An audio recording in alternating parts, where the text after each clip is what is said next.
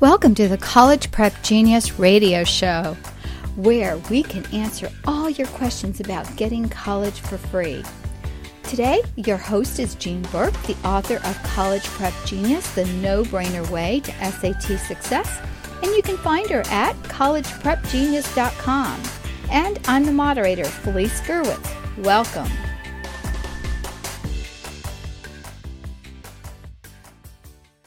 Hi, everyone, and welcome. This is Felice Gerwitz with another episode of College Prep Genius with Jean Burke on the line. This is episode 52, all about standardized testing. And Jean, you actually did a program similar to this one for Fox News. You are a contributor, and it was, the Fox Family, what was the program? It was Fox on Family. Oh, Fox and Family, there we go, with Lisa Brady. So exciting that you get to be on those shows, and you're going to do kind of like an abbreviated version of that here, and we've got a few more things we want to cover, and especially because this is focused on homeschooling.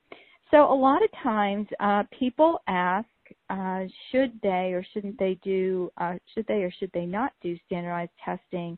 And we're going to jump into that question in just a minute, but I want to ask our listeners to do us a couple of favors. The first is to go to collegeprepgenius.com and subscribe for that email list, because you get some amazing things when you do that, and that would be a great thing. So tell them what they get. Sign up for your email list. Well, when you go to my website and you sign up for my e-newsletter, you right away get a free report called Goodbye Student Loans, Hello Free College. And then you will get a subsequent 5 more free reports over, a period of time. You're not going to be slammed in your email box right then and there. But over a few weeks, it goes into things like the 21 secrets to test success. I've got one all about the bad test taker advice that most people have probably heard. And then I break down the types of testing. Reading sections are not about reading, and math is not really about math, and writing is not really about writing. So it kind of clears up what these standardized tests are all about, which is great since we're going to be talking about that today. So just really important information that you may not know, and if you've been misled or had some misconceptions about it, hopefully it clears that up for you. Wonderful. So that's exciting. And then also the second request is, if you listen on iTunes or any kind of podcast app, please go and give us a 5-star rating. We're going to brashly ask for the best. If you think it's 4 or 3 stars, do that as well. But give us a comment and let Jean know how much you enjoy this class. Jean, you have been doing college prep for such a long time. And when I first went to your website, I have to admit, I was in sticker shock, not because it was so expensive, but it was because it was so reasonable, because I was getting ready to pay for my youngest 3 like I did for my second oldest child that went to college. My oldest decided not to.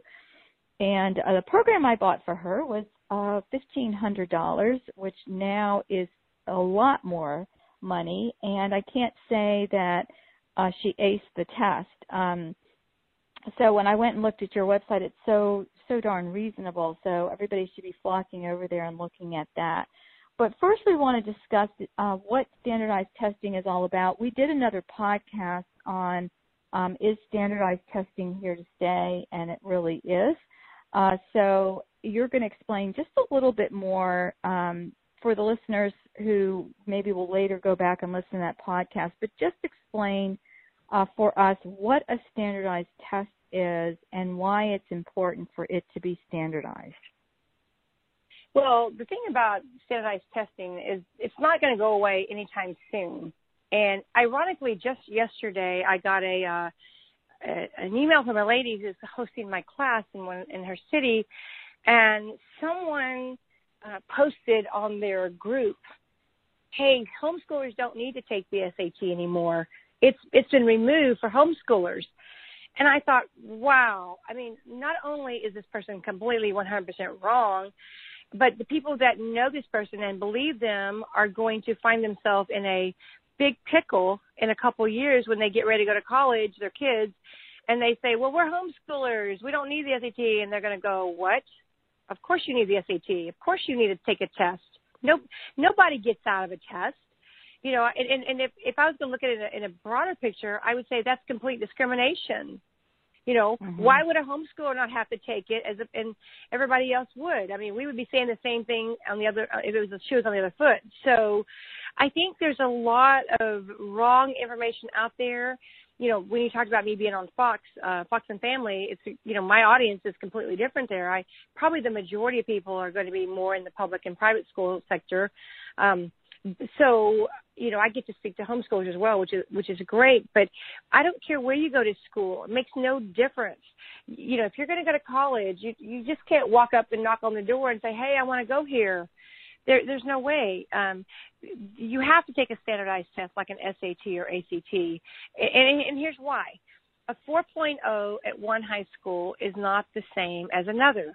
Every school calculates their scores differently. So the only fair way a college can compare all students equally is a test like an SAT because it levels the playing field. In other words, it's really the only common denominator or the common element that's basically the same for all students.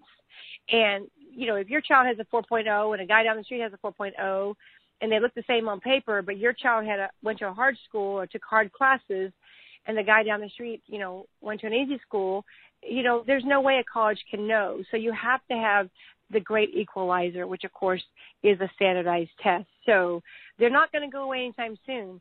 And I think what a lot of people don't understand is that 85% of colleges admit and give scholarship money on test scores alone. That's how they get their rankings nationally. And so knowing that, and if you're in the need of, you know, if you don't have $100,000 laying around the house, you know, you don't want to spend your equity or your retirement or savings or get into 20 years of college debt, then you've got to know how to take the test and obviously get the high scores. So at this point in history, I don't know where that lady got that information.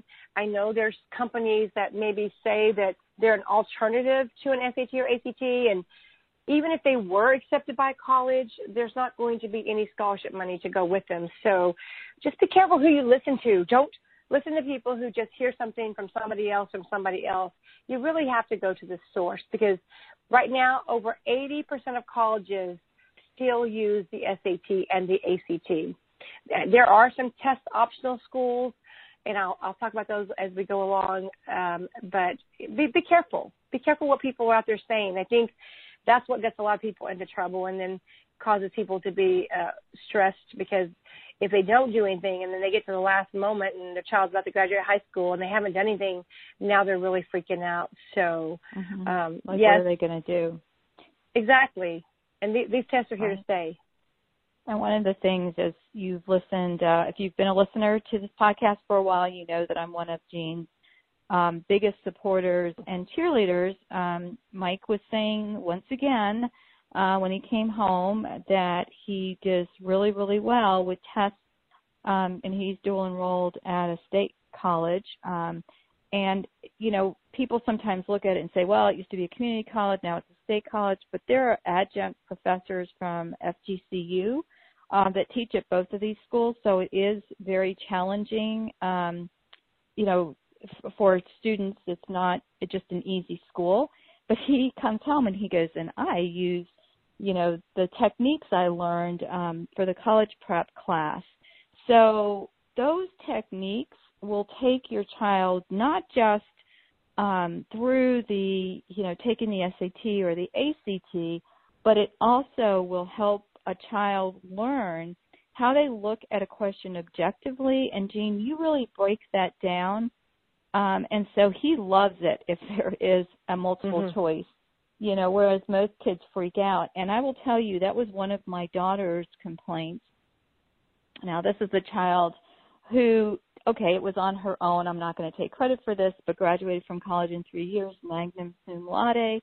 However, her first complaint the first month of school was, I didn't do enough testing. And so there's the other, you know, which my kids are really good. I don't know if yours are really, mine are really honest, and I usually when we talk about this stuff, and you can hear I kind of have laughter in my voice as I'm sharing this, because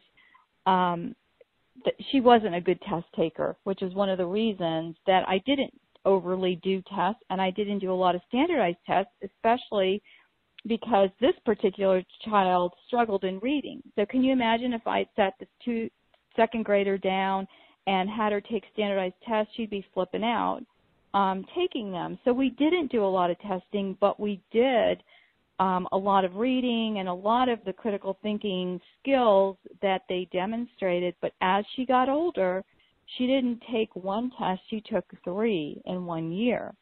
So when it was time for her to really focus in, and this was, I believe, 8th grade that we did this, then she was ready.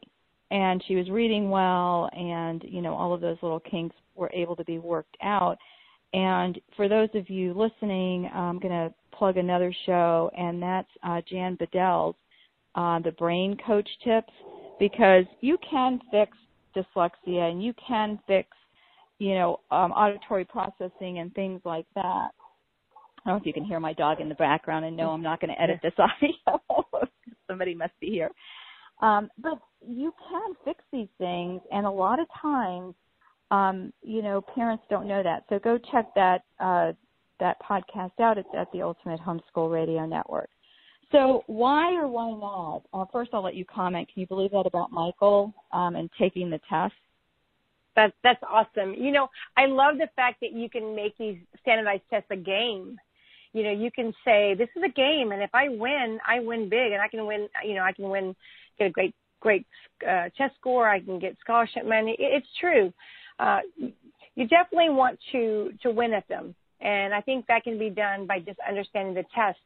And, you know, why do these? Well, just like you just said, you know, I have had students not only, you know, ace, of course, the SAT or the ACT or the PSAT, but listen to some of the tests over the years that people have told me that they use my program on. Certainly the AP test at school, they're made by the College Board. The GRE, which is the grad school test, made by the College Board. Subject test made by the College Board. The LSAT, the MCAT, the CPA test, the NCLEX, the FBI test, the military test, the Hobby Lobby test. I told you that story of a lady passing it, you know, after failing it 3 times and then watching my program, she finally passed it to get a job at Hobby Lobby. Had a guy at the, I think it was the Arizona conference, came up to my booth and said, just want to tell you something. I tried to get him to give me a testimonial, but he walked away. He's a very shy guy. But he said, you know what? We have your program, and my job where I work, every employee in the company was given what's called a professional performance security test. And he said, everybody in the company failed but me. And I'm like, wow. I said, can you please give me a testimonial video? He just said, no. But you know what? The reason why I think the strategies and the techniques work is because it's really, like you say, a standardized test follows the same underlying concepts every time. And as you learn how they're standardized and what patterns do they use every single time, that's how you can beat these tests. They are learnable tests. And by knowing that, you can't study, you know, for these tests. You can't, you know, whether a company charges you hundreds of dollars or even thousands, and I've seen them in the 5-figure range, and most of them teach busy work. If they're giving you stuff to learn and they're teaching you, you know, more math and more vocabulary, that's a huge red flag, because that's not, you know, you can't, you know, you have to study the logic behind the questions. So definitely standardized tests are here to stay, and I think as a homeschooler, you should be thankful for them, because a college could really look at your transcript and say, you know, how do I know you didn't make that stuff up? But you can't make up the SAT scores, you know, and right. That's what they look at to validate your transcript. Okay, so why or why not take them? Ultimately, it levels the playing field, bottom line. There's no other way. And I was just speaking to a guy today who said that, you know, he was him and his friends were bottom of the third of their classroom, and 2 of the kids moved and left and went to the school down the street and were automatically top 10% of their school. Now, these kids didn't get any smarter. They just played the game and went to a school that had an easier GPA, an easier calculation of scores. And so, you know, and I know this. I know as well as you with your children, you know, my kids took some really hard classes, even as a homeschooler. They took AP courses. They took biology from a doctor. They took math from a math major who had a master's degree in math. I mean, they took some hard classes. And I knew they were hard, and I knew they made the grades that they made. But, you know, a lot of times people can look at that and go, yeah, all homeschoolers make A's. They all have a 4.0. Well, that's not true. I know many, many people who don't give their kids A's, or they make them work till they get to the A. But we know that, but we have to have some way to show them that we can compete on par with anybody else. And by the way, the average homeschooler, this is according to the HSLVA, scores 70 points higher naturally on the SAT and 2 points higher on the ACT than the average student, just without any prep at all. Wow. That's great. And I did contract with my kids when I gave them grades. And that's something I'm actually going to talk about in a podcast that I'm doing on VintageHomeschoolMoms.com. And that is on evaluating your kids, because at the end of the year, we all stress it, right? But if they take a standardized test, that is one way that you can show progress. Like I said, I was never really big on just giving the test, you know, until we got to the SAT and ACT. And I'm glad that we didn't do a lot of testing, because I think that sometimes kids are set up for failure, not purposely, Jean, but just because we don't have that tool set as parents typically, unless, you know, you're Jean Burke and you study it, you know, for your kids. But, you know, what are we going to do? We're going to go to the local bookstore or homeschool conference or jump online and buy something that has the word prep in it. You know, years ago, I wrote a book on science fair projects, and believe me, I do have a point here. And when I was going to write this book, what I wanted to do was not tell you how to do a science fair project or what would make a good project. I wanted to tell you what the judges looked for.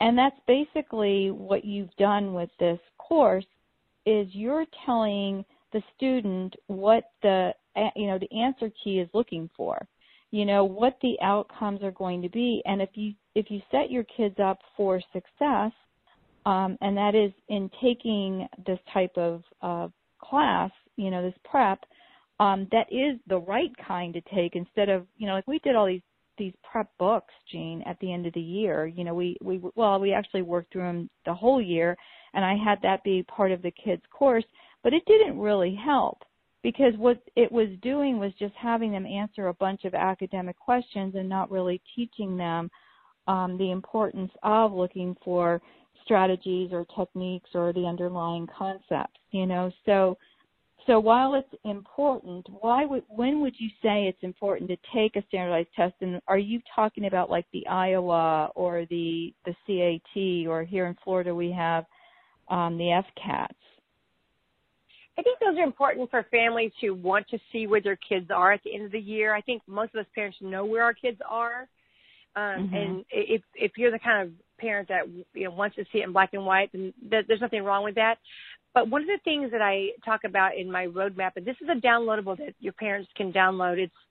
It is if you go to collegeprepgenius.com/roadmap, I give a roadmap for success, a synopsis of what your kids should be doing for test prep starting in 4th grade.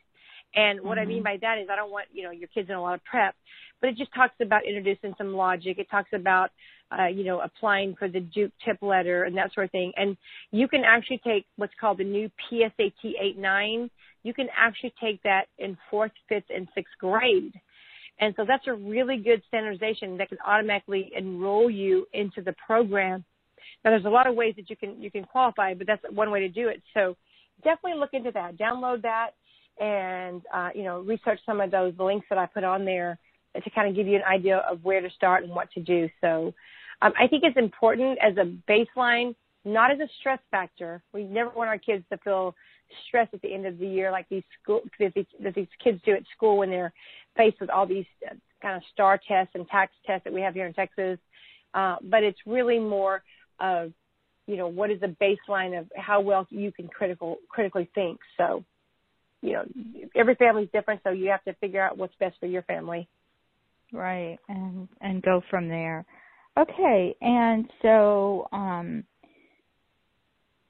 tell me a little bit more about that PSAT you just talked about. What was it called, and how early can the kids take it? It's called the PSAT 8-9.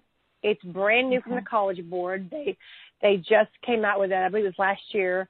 And when you're applying for one of the talent searches, like the Duke tip letter, Duke University has a talent search, which I'm a big believer in, parents checking it out.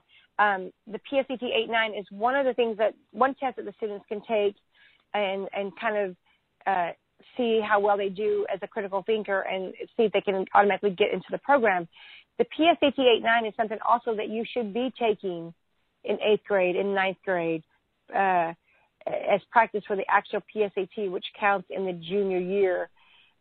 Certainly take the PSAT in 10th grade, and then by the time that they become a junior, while the big scholarship money is on the line, hopefully at that point it's second nature to them. For us homeschoolers, but every student, because this is what's going to get them into college and get them certainly some scholarship money. So since your audience is mainly homeschoolers, the great thing about homeschooling and test prep is that you can incorporate it daily and start your kids young, even spending maybe 10 or 15 minutes a day, not a lot of time, but ultimately it's going to carry over. And by the time that they are in high school, it becomes second nature to them.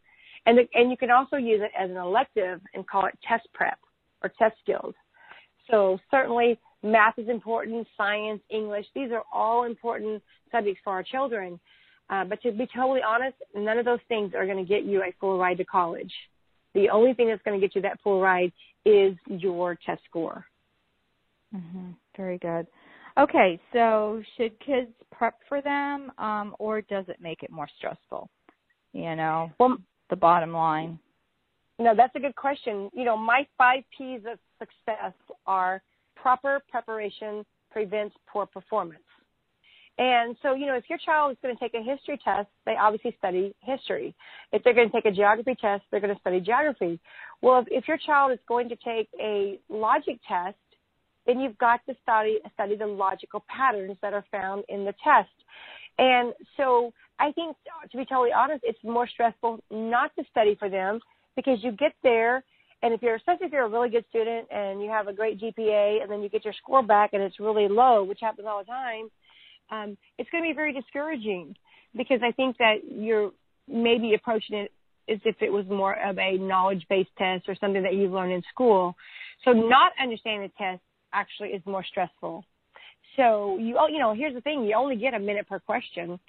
And once you understand the recurring patterns of standardization of the test, you can learn to answer questions in 30 seconds or less, because these are beatable tests. And it does give you confidence. And learning not only the recurring patterns, but why the right answers are right and why the wrong ones are wrong. If you approach I'll give you an example. You're talking about not studying for them, or should you not. If you approach the reading section, the passages, this is what a student's going to be faced with. They've got 6 passages, 52 questions, and 65 minutes to do it in. So that equates to about 1.2 minutes per question, plus 6 passages to read. Well, students who, no matter whether they're the top of their class or the bottom of the class, it really doesn't matter. They're going to take that and they're going to read every word of the entire passage, which, by the way, is not only too long and confusing, it's purposely boring. And they're going to not only do that, but they're going to run out of time, because they're going to try to analyze and try to interpret these passages just like you would do it in English class. The reading section on the SAT has nothing to do with reading, in the sense that it's not about reading the passages. It really is about knowing that there are 5 types of questions, 3 types of passages, and the questions are purposely out of order. So you have to learn to identify the type of question and reorder it and answer it in that order. Otherwise, you will run out of time. So that to me is more stressful, that you don't know that, and you go in there and all of a sudden there may be 12 questions, and by the time the timer goes off, you've only answered 5, and now you've got 7 blank questions. And so even though you may even have got them right because you spent so much time, but you're still going to not get the best possible score because of so many questions that you left blank. So I think just really learning to internalize the strategies, because they are purposely misleading and the wrong answers look very appealing. So knowing that, you can literally learn to solidify information and walk in the door and just like your son, make the test fun. Make it to where it's not that big of a deal to answer a question quickly because you know what you're looking for. Right. Well, we're going to take a quick commercial break, and when we come back, we're going to answer the question, can bad scores keep students out of college? We'll be right back. With College Prep Genius, free college can happen to you. That's right. It's never too early to start thinking about test prep to secure your future. Imagine getting free tuition, room and board, free grad school, and more based on your SAT score. College Prep Genius is the key to free. This award-winning, nationally featured program teaches students the logic behind the SAT. You'll learn to answer every question in 30 seconds.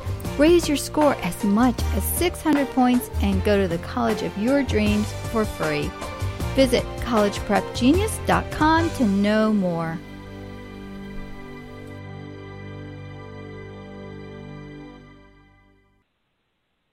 Well, hey, everyone, and welcome back. This is an episode of collegeprepgenius.com/podcast where you will find the show notes for this episode all about standardized testing with Jean Burke, and this is episode 52, and you can find it again on the website. So, Jean, before we went to break, we were talking about, why should you take a standardized test? Is a standardized test, what is it? And then does studying for it, is it more stressful to study or not? And I thought you had some valid points. But the bottom line is, the $1 million question, can bad scores keep students out of college? Well, that's a good question. And the answer really is kind of a yes and no. And it really depends on the college. You could get into college with the bare minimum, but that's also going to hinder you from getting the scholarship money. You obviously want the higher scores. Money is tied directly to your SAT score. All scholarships from colleges are based on rankings because they want to go up higher. So if you come in with a higher score, you can raise up their overall average. So certainly you might get in with a bad score or a very, very low score, but that's probably as far as you're going to get. And then that you could be strapped with, as much as 20 years of college debt. Regardless of what college you're going to go to, you have to meet the minimum score to get in. And most of them, if you go to the college's website, they have various levels. And they may show you, well, to get into my college, you need X score, but then to get a little bit of scholarship money, you need a little bit higher. And to get a partial scholarship, you need a higher score. And then to get a full ride, you need X score. So certainly that's where the money is. And, it also depends on your goal. I mean, if you have $100,000 saved up for college right now and you can just barely get into college, hey, good for you. That's kind of an average college. Certainly you can get some lower and some higher, as much as $250 as far as college goes. But if that's your goal. But if your goal is like us and you don't have any money, or maybe you do have $100,000 saved up for your child, wouldn't it be cool if they got to earn a scholarship to go for free, and then when they graduated, you could give that money to them that you saved up as a gift for life to start off, whether it's to buy a mortgage, to get a mortgage, or to get a house, or travel the world, or whatever. And another thing too, I think, is bad scores. What I see, unfortunately, is in the spring I will get the parents calling me who have a very talented athlete who has received a sports scholarship. They've worked their whole life, they've excelled, they've won championships, and they'll receive this amazing scholarship to a certain school, and then the school is saying to them, but you have to raise your SAT score. And they're calling me a week before the SAT asking me how can I help them. And I'm really frustrated with that because I really want to say, why aren't these coaches, telling these students along the way as you're practicing 4 or 5 hours a day playing football, soccer, baseball, whatever it is, why aren't you also, you should be working on your SATs as well. And so your bad score not only can keep you out of college, it can keep you from that scholarship that you have worked your entire life for, which is really, really sad. And, even the top tier Ivy League schools, you're going to have, if your goal is obviously to get into one of them, you're going to need the highest possible score that, that's out there, because they don't lower their rankings. The reason their scores because they don't want to lower their rankings. Another thing too is I think that people need to understand that if you've got a bad score, this is why it's important to start early so that you have time to correct them. You can participate. Most colleges will allow you to do a super score, and that's where you might take the SAT one time and get a great math score, and then you take it another time and you get a great reading score. Then they'll take the high scores from different tests, which obviously will give you an overall super score, a higher composite score, which of course is more money. And the fact that you don't have to send your scores in anytime, that's called score choice. That is why if you've got a 6th grader, 7th grader, they should start taking the test now, because you never have to send those scores in until you're ready. So that takes the pressure. We talked about stress earlier. You can take the pressure off your kids by saying, hey, these scores nobody will ever see. So you go in there and get familiar with the test and take them, and then all of a sudden if you get an amazing score, or when you get your amazing score or your desired score, then we can send those scores in. Right. And I have a story to tell about that too. My husband did get into several really good colleges for his scholarship-wise with baseball, but he didn't have the SAT for that. So he ended up having to go, which he got the full ride to a junior college, and after that he got into a really good 4-year college because he could show that he could do the work. He just didn't test well. So, another back door, but sad because he didn't get to go to his first choices, and he did get those baseball scholarships. So, that is, we didn't have this test back then, but it would have been great to have. So, lots of good information. So, how early is it, as we're talking about standardized tests, how early is this a factor? And are colleges only looking at the SAT, or do they look at other test scores such as some of the other standardized tests that may be offered in your state? What I tell parents is colleges are definitely looking for not only well-rounded students, they're looking for well-rounded classes, which means they want a real diversification, in their college. And I think that's important as they promote themselves, as a college that anybody can come to. And the best way to think of it is like this. Think of the acronym GREAT, GREAT. Colleges are trying to attract the best applicants. And so to be a great applicant, to be a great student, to go to a certain school, it needs to fall, everything that you do needs to fall under the word great. G is grades, your GPA, your day-to-day workload that you do. They do look at that, not as the number one thing, but it's something that they do consider, even though it can vary from school to school. Number 2, ranking. And of course, homeschools are all number 1 in their class, but ranking isn't so much as important, but it's just a factor that, especially if you're going to go to a top tier school, that they do look at that. Extracurricular programs, like clubs and organizations and leadership skills. A, activities, as in your volunteer work, part-time job, community service. And then T is your test score, which by far is the number 1 thing they look at. So they want to look at how can you be a great applicant? They want to know, can you handle the workload?